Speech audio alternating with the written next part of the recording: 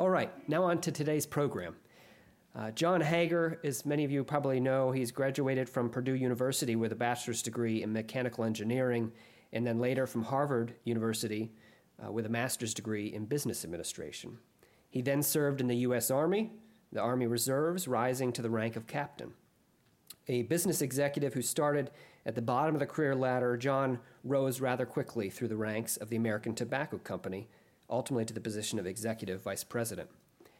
After a near-fatal bout with polio, John then went ahead to rebuild his life and his career, and he continued to work for the company in several capacities and ultimately retired as senior vice president for Leaf and Specialty Products when the corporation was sold in 1994.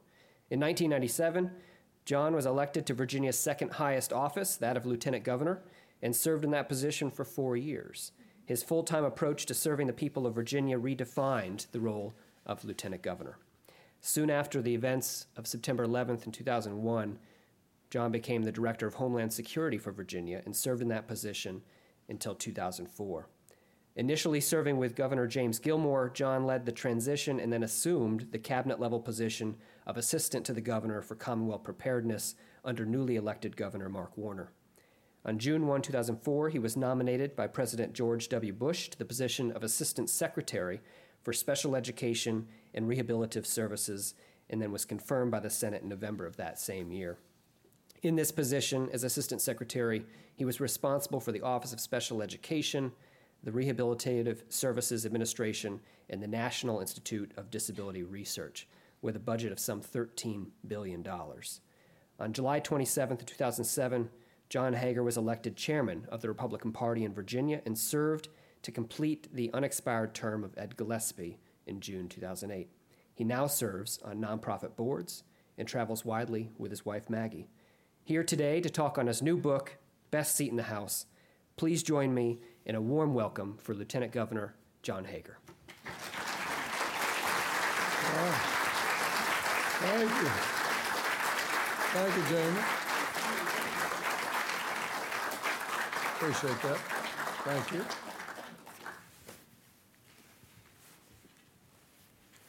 Well, good afternoon. And Jamie, thank you for that generous introduction and for inviting me to make this banner lecture. We've been members here at what I still call the Virginia Historical Society for many, many years, since the early 70s, and I can recall so many pleasant occasions and exciting activities that have taken place here. So it's a pleasure to return and to be with so many of you in the audience. Thank you all for being here, for your interest and support, and it just means a lot that you would care enough to come and on this nice summer day. So thank you all for being here.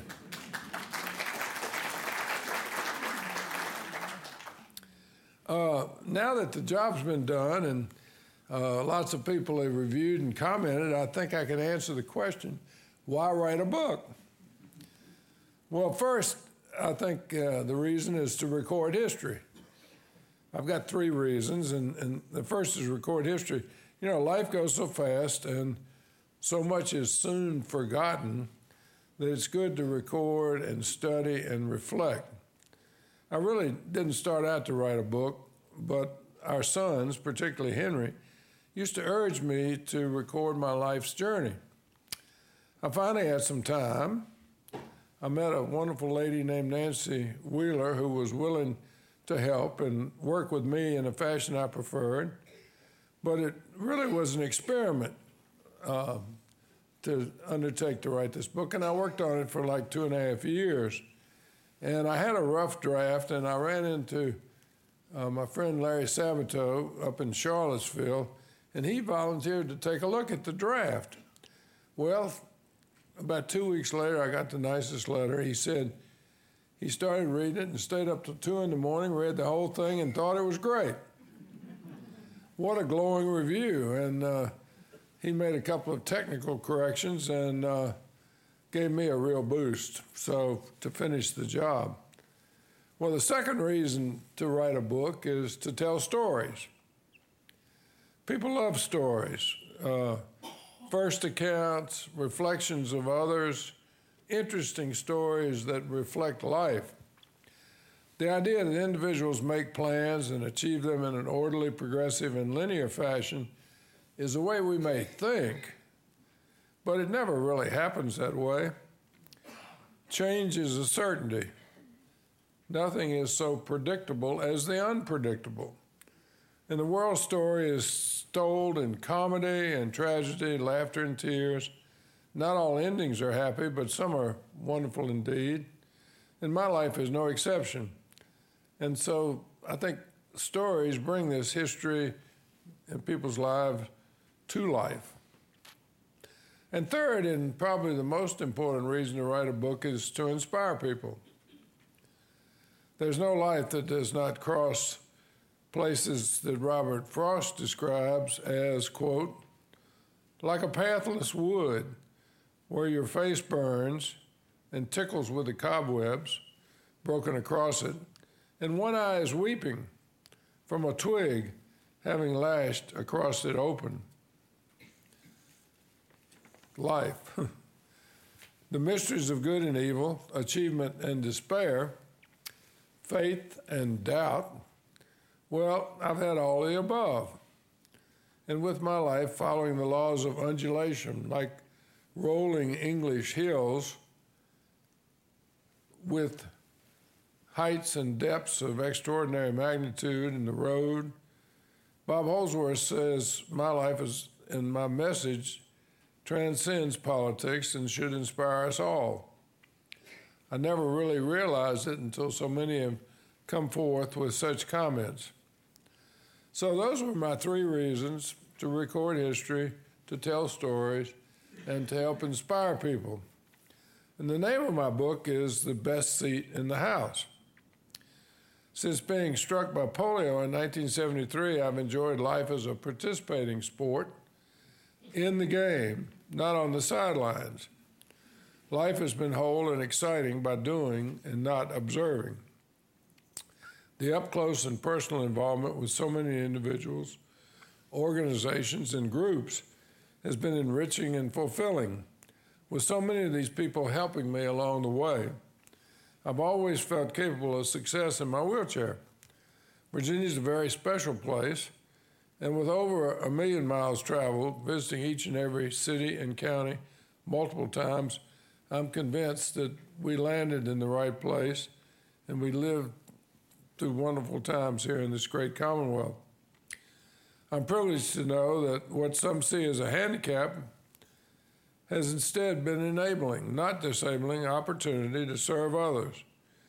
Joining business and civic and charity and community, political and social events, I sometimes found me in my wheelchair up front, often in the middle, sometimes in the back.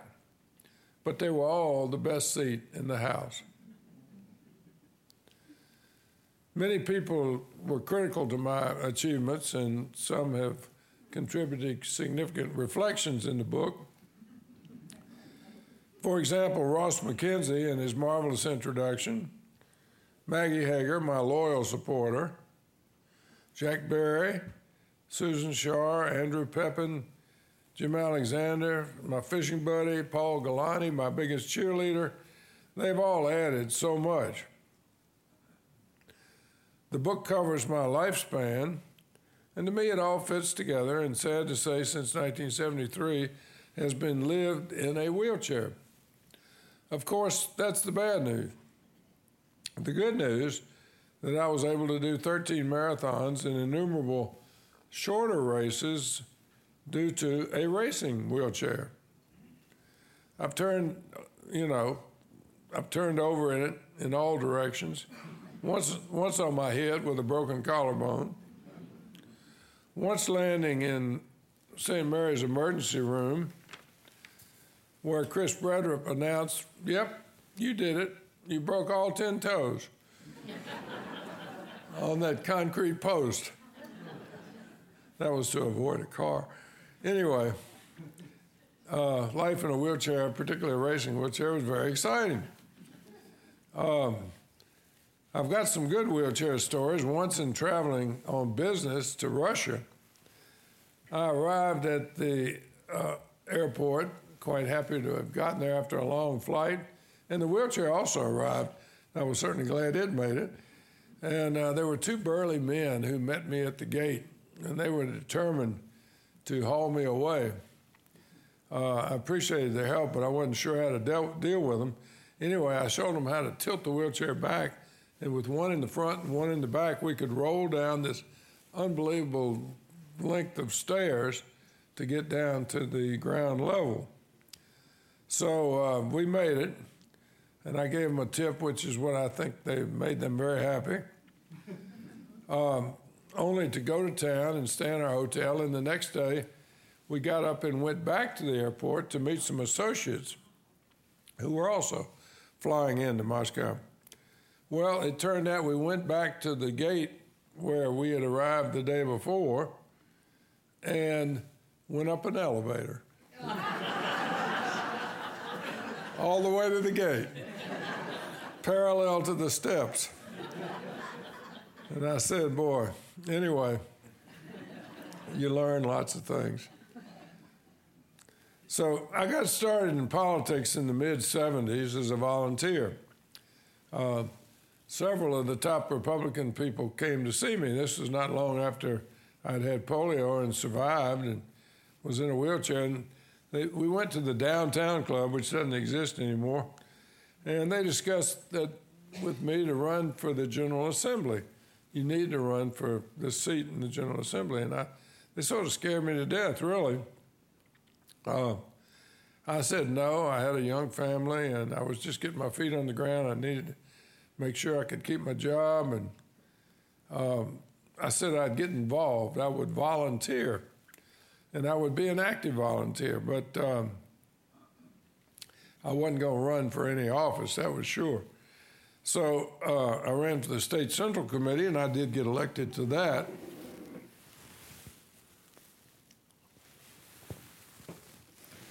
And I also became a delegate to the 1980 Detroit Republican Convention that nominated Ronald Reagan.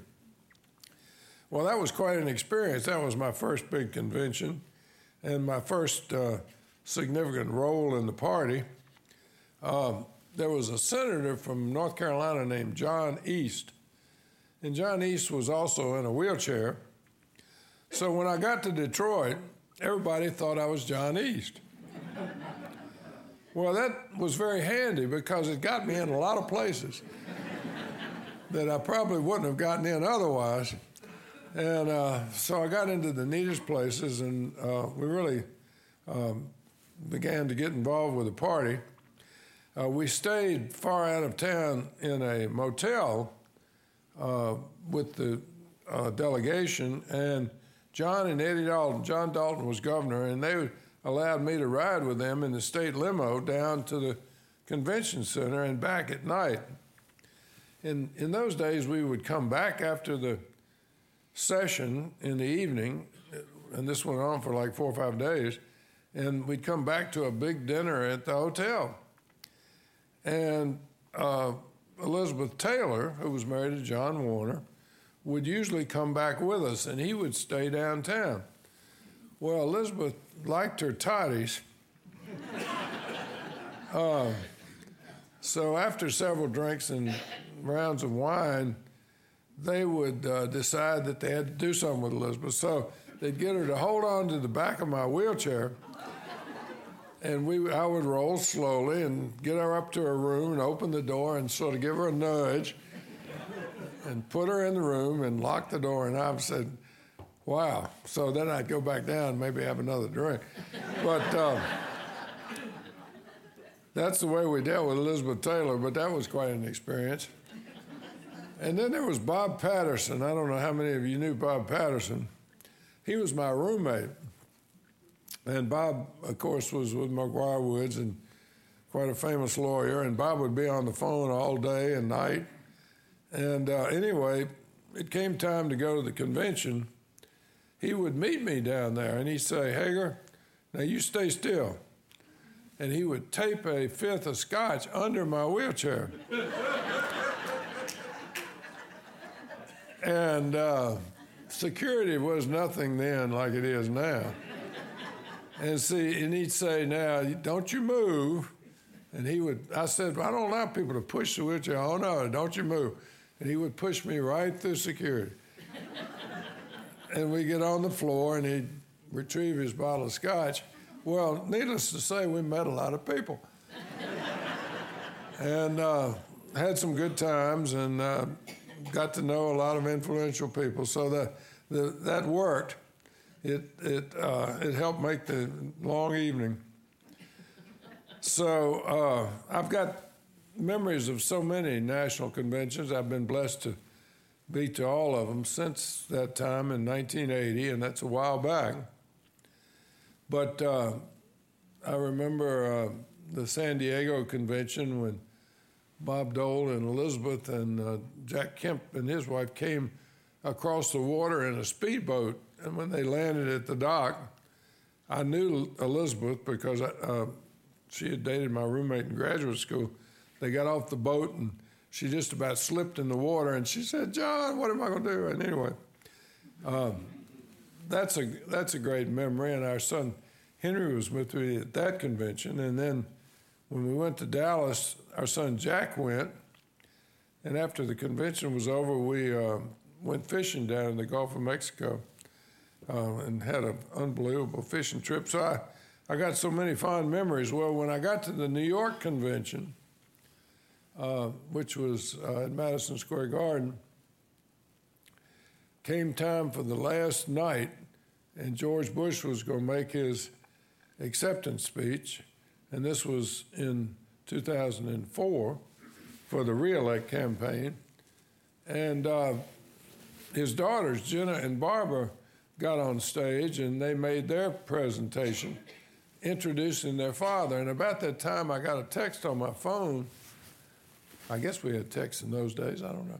Or maybe a call, and it was from Henry. And Henry, he said, I'm in the hall. And I said, you are? He said, yeah, I flew up from Washington for the evening. And I said, well, that's interesting. So I figured something was up. But anyway, that's when Jenna and Barbara made their thing, and apparently I saw him for about 5 minutes. I couldn't compete with Jenna. And he stayed for the evening and stayed most of the night and flew back to Washington to go back to work the next morning. So I knew something was up. And obviously, as you all know, that led to their wonderful marriage 10 years ago. It was 10 years ago last week that they were married down on the ranch in Texas, and quite another great recollection and wonderful experience and great memories. And they're doing just fine these days, just like our other son, Jack, who's up in Philadelphia. So we've got 5 grandchildren now to chase after. Well, another vivid memory is 9/11.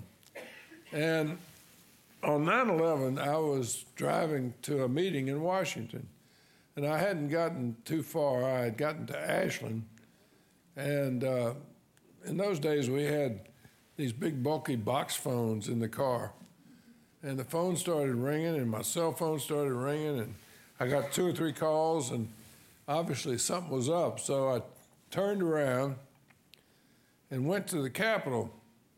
And I got to the 3rd floor of the Capitol about the same time as the governor, Jim Gilmore, and it became an unbelievable day with news conferences and meetings and threats and all kinds of stuff going on that I was witness to and part of the action. Well, at one point late that morning, the Navy called from Norfolk and said, you need to identify the 10 top targets in Virginia. You know, things like nuclear power plants or the electrical grid or the Pentagon. Think of the 10 top targets in Virginia. Well, we were sitting there on the 3rd floor of the Capitol, which was probably the number 1 target, totally oblivious to any danger, sitting there listing the targets. in real time. And it's just amazing to me that in retrospect, how calm we were and not even thinking that something like that was happening. And here we were in one of those top 10 targets ourselves. Well, that day became a very interesting day for all of us. As you can remember, 9/11, and a day when I started working on Homeland Security, wasn't even sure what it was, became the director for Virginia. That was at the end, near the end of my term as lieutenant governor, and I had not been able to get the nomination for governor, so I agreed to stay on and be the Homeland Security Director under Governor Warner, and learned a lot in the process. And we made great strides in Virginia. And while we're still not all safe every day, and particularly from these terrorist threats, I think we have done so much to improve security and to improve our, harden our assets in Virginia, and I'm very proud of that job that has been accomplished. 9/11 was a war, a threat on our country, and I hope we never have to go through anything like that again. And in fact, I'm glad about a lot of the progress that's been made since then, but that was some day. I never will forget going home that night. The Capitol Police says, "We're taking you home, and we're going to watch your place." And I said, "What?" And it just shows how things had changed. So much had changed on that day. Well, Bob Holsworth says, when so many are cynical about politics, that my book is a welcome antidote. And I think about yesterday, of course, the General Assembly finally adjourned for the year and passed their budgets. And I think about how different it is just in the 10, 12 years since I've been out of the game, how much it's changed. You know, we were very cordial in our day. We had our contests and our debates and felt strongly about our positions and our policies, but it never came to the point where it is today with this extreme polarization and people not talking to each other. And part of it, I guess, is due to the internet. The internet has provided a lot of great things in our life, but the internet has also made it possible to make statements about people and to spread rumors and to tell lies. There's no policeman. And so that's one big change in politics. I think the extremity, both parties have been driven to the extreme, and now our elected officials are more afraid of a party challenge, a primary or a convention, than they are the real election. And redistricting has had something to do with it. And the amount of money in politics today is just incredible, even escalated wildly in just 10 years. And so when I think back, I guess I'm sounding like the good old days, but when I think back about how people did work together and people cooperated and felt so strong about working for the Commonwealth and carrying out their responsibility and their dedication to get things done, I despair a little bit about what's happening today and in this extreme bitter environment as opposed to bipartisan environment. And there's so many stories I could tell about my time in the Senate with so many good people, stories about my time in Washington. It's a great place to visit, but you really wouldn't want to live there. And I did visit for 3 years, and I learned a lot. In fact, at one point I thought everybody ought to be sentenced to have to work up there for a couple of years, and they might understand. But it's gotten out of control, and I don't know how we ever will get it back into control. It's so big and so unmanageable and so crazy, and some of the rules are ridiculous. In fact, it was the frustration after 3 years of working in a great job that I decided to take on another great job, which is chairman of the Republican Party. Who would want to do that? But all these have been such interesting experiences, and people have been so great to me that I guess it made sense to write a book and to put these experiences on paper. It's an interesting book. I hope you enjoy it if you are able to get a copy, and that's my story. So let's take some questions. I'd love to hear your questions and see what you've got to say about it. Thank you. Thank you very much.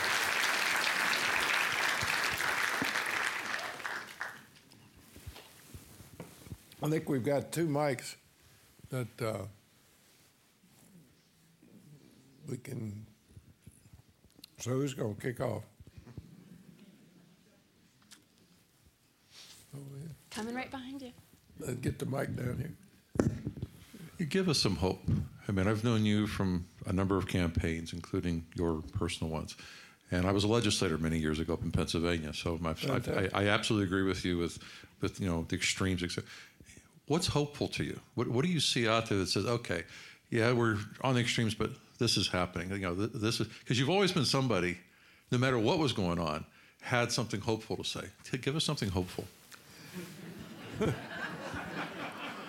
Well, I've got a great deal of faith in the American people. You know, the people are smarter than we give them credit for, and they're going to end up voting the right way. And I think President Trump tapped into that. He realized that, the people weren't just going to follow what the pundits said or what the media said, and they weren't just going to be told what to do, that they had enough sense to make up their own minds. And so I've got great faith in the people of this country and in who they will select to lead us in various positions. And in spite of the system, which has gotten messed up, I think the people have the strength to make it better. The American story is just unreal. I mean, the fact that people can rise from any kind of circumstance to the greatest of heights is something that doesn't happen anywhere else in the world for a multitude of reasons.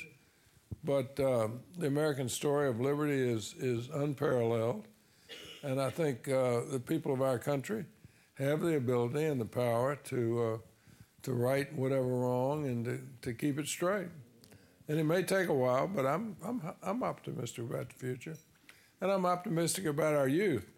The kids today are so smart and so well put together that they've put us to shame. I mean, that's amazing what some of these young people are doing as they graduate from school and as they graduate from college, and, they got great futures.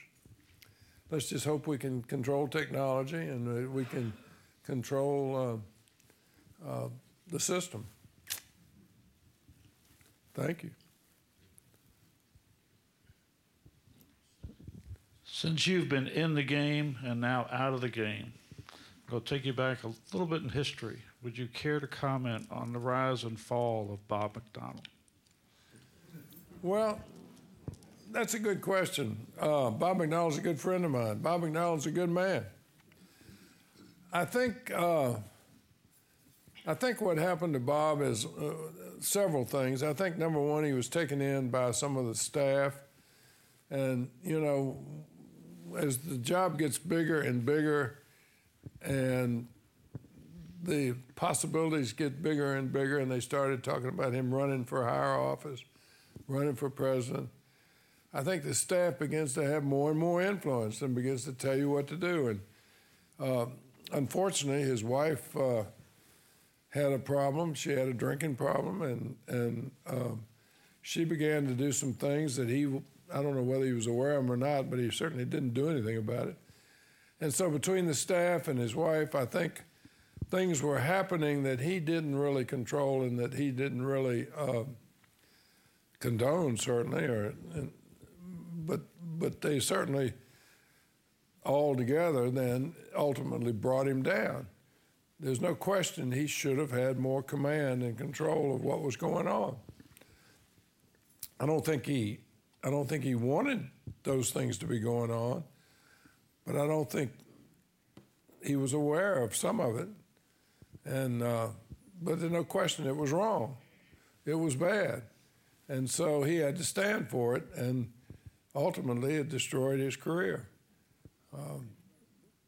I think it's real sad because I think Bob McDonnell did a lot of good things for Virginia. I think he was a very capable, intelligent person and a fine person, and a very humble person. Once all this happened, I mean, he's been very humble about it. He's down in Virginia Beach now, and he's working in a couple of jobs, trying to repay some of his legal fees and trying to remake his life the best he can. So it's a tragedy. But and we're all responsible, not just for what we do, but what goes on around us. When you're responsible for it, then you have to stand for it, and that's what happened.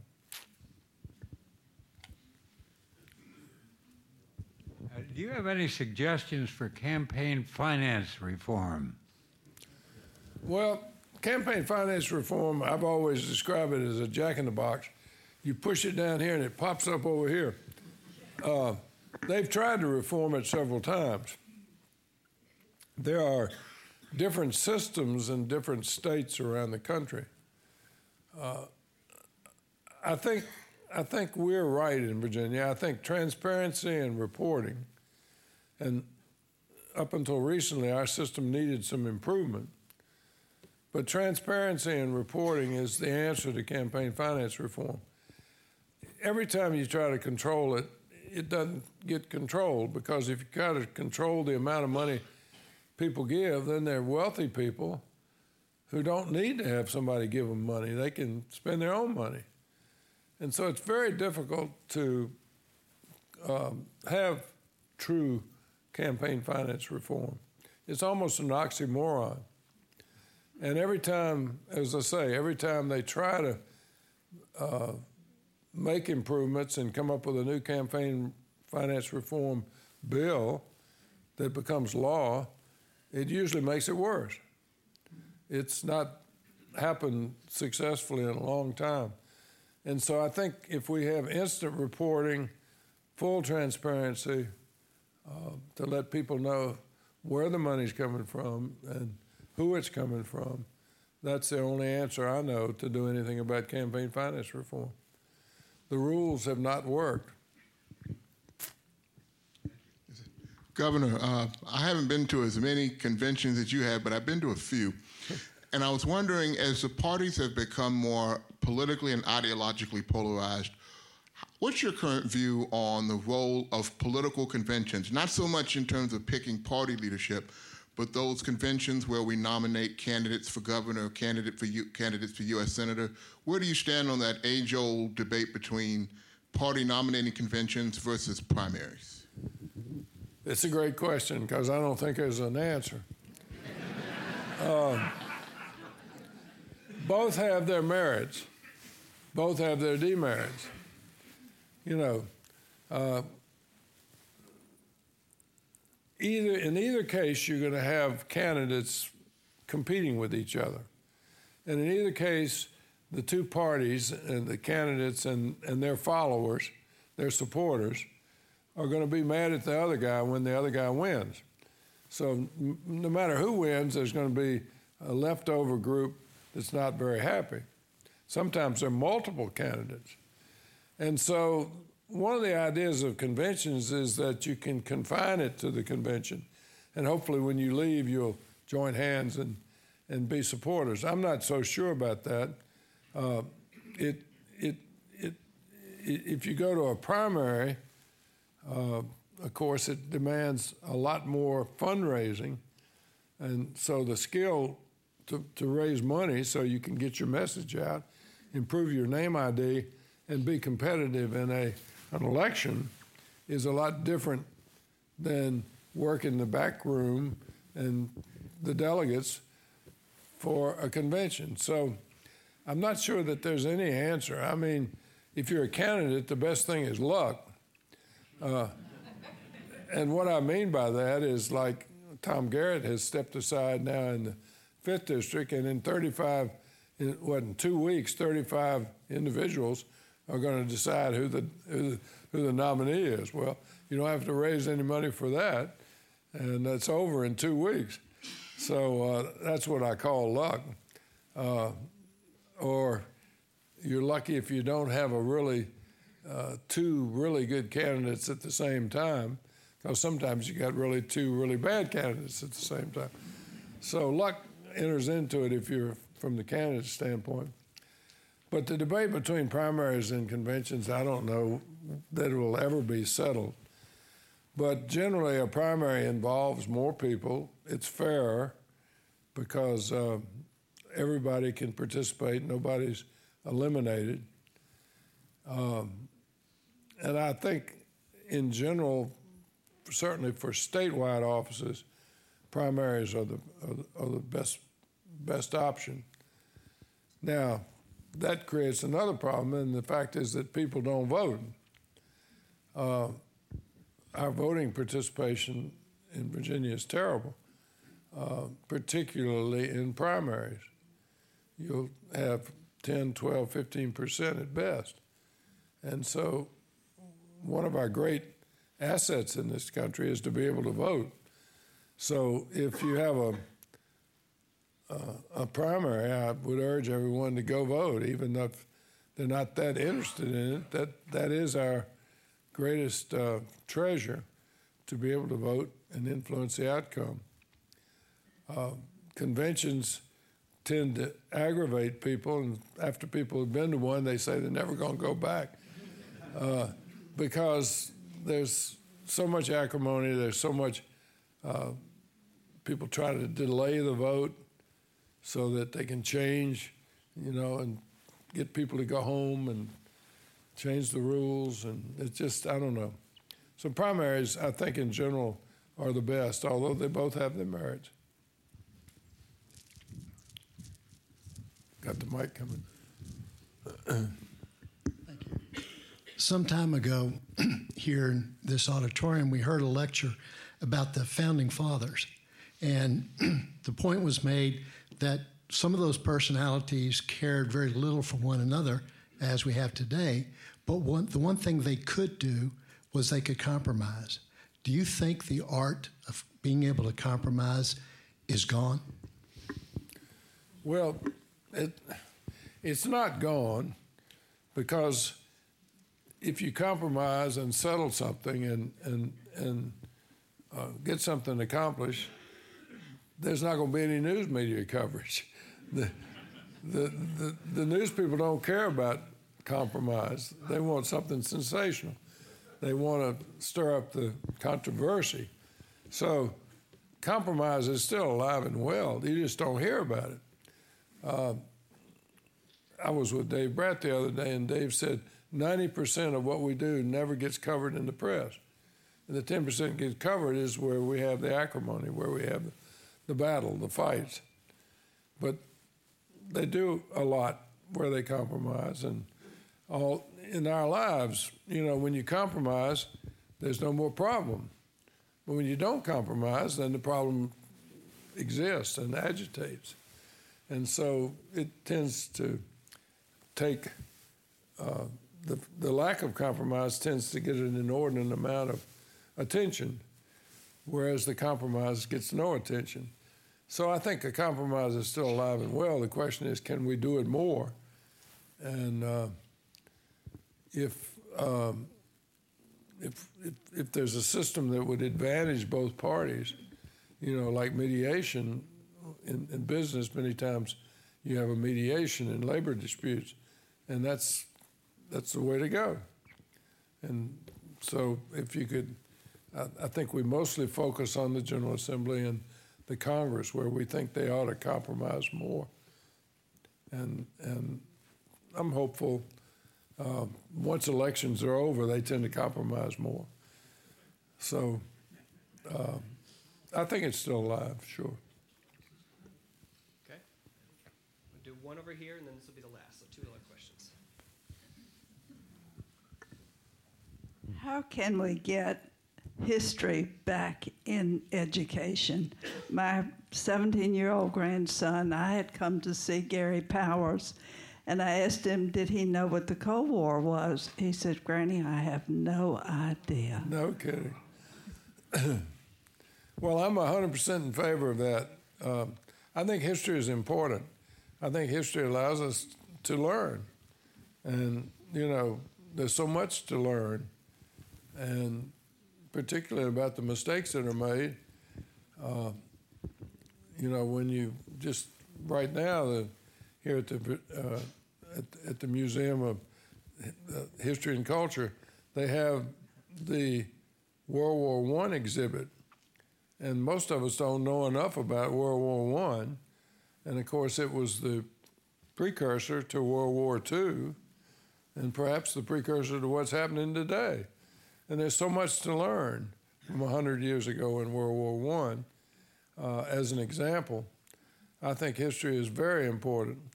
And I was opposed to doing away with the SOLs on history. And it ought to take place. I think in the 4th and 5th grade when I came along, we did a lot of history. And then I'm trying to remember what the next grade was. But anyway, I agree with you. History is very important. There's so much to learn from history. I think we could avoid some of our problems if we took history seriously and tried to study the lessons of what can be learned from history. So I hope they get back to reinforcing history. Keep supporting your historical society, too. Yeah. Well, it's so simple now, too, with the internet and with, I mean, to think that you can go to the internet and look up and get full information about whatever happened on whatever occasion, or whatever your interest is. I mean, it just, the world is so expansive now with the internet to be able to get lessons and learn about history. I spent 30 years as an educator, and I'm totally amazed and appalled at what's happened to our schools today, and it's not safe for children to be there.